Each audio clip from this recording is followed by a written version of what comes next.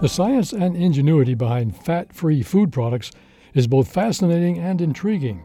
Trained taste testers at chemical manufacturing and food product firms often break down their experiences of eating these reduced-fat prototypes with specialized vocabularies. For instance, a panel at the firm National Starch rated attributes like slipperiness, surface grain on back of spoon, and residual dairy mouth coating for a new low-fat Alfredo sauce. But how are reduced-fat or fat-free foods made? Often it involves never putting the fat in to begin with, so a low-fat spread may include skim milk. But using low-fat ingredients often leaves the food not quite as tasty and with noticeable texture issues. To patch texture problems, manufacturers include additives and food binders like gums and starches plus water.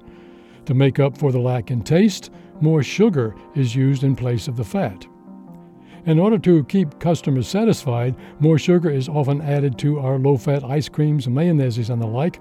What results are highly processed low-fat foods. In the end, these foods often have similar calorie counts to the original fatty versions, and all that sugar can spike blood sugar levels and increase the risk of heart disease and diabetes.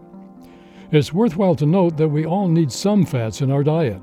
They're tasty, yes, but also do much more than supply calories.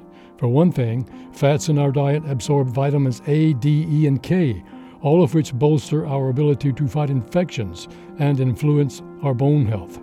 Perhaps be skeptical of claims by food fixers in your search for a balanced diet.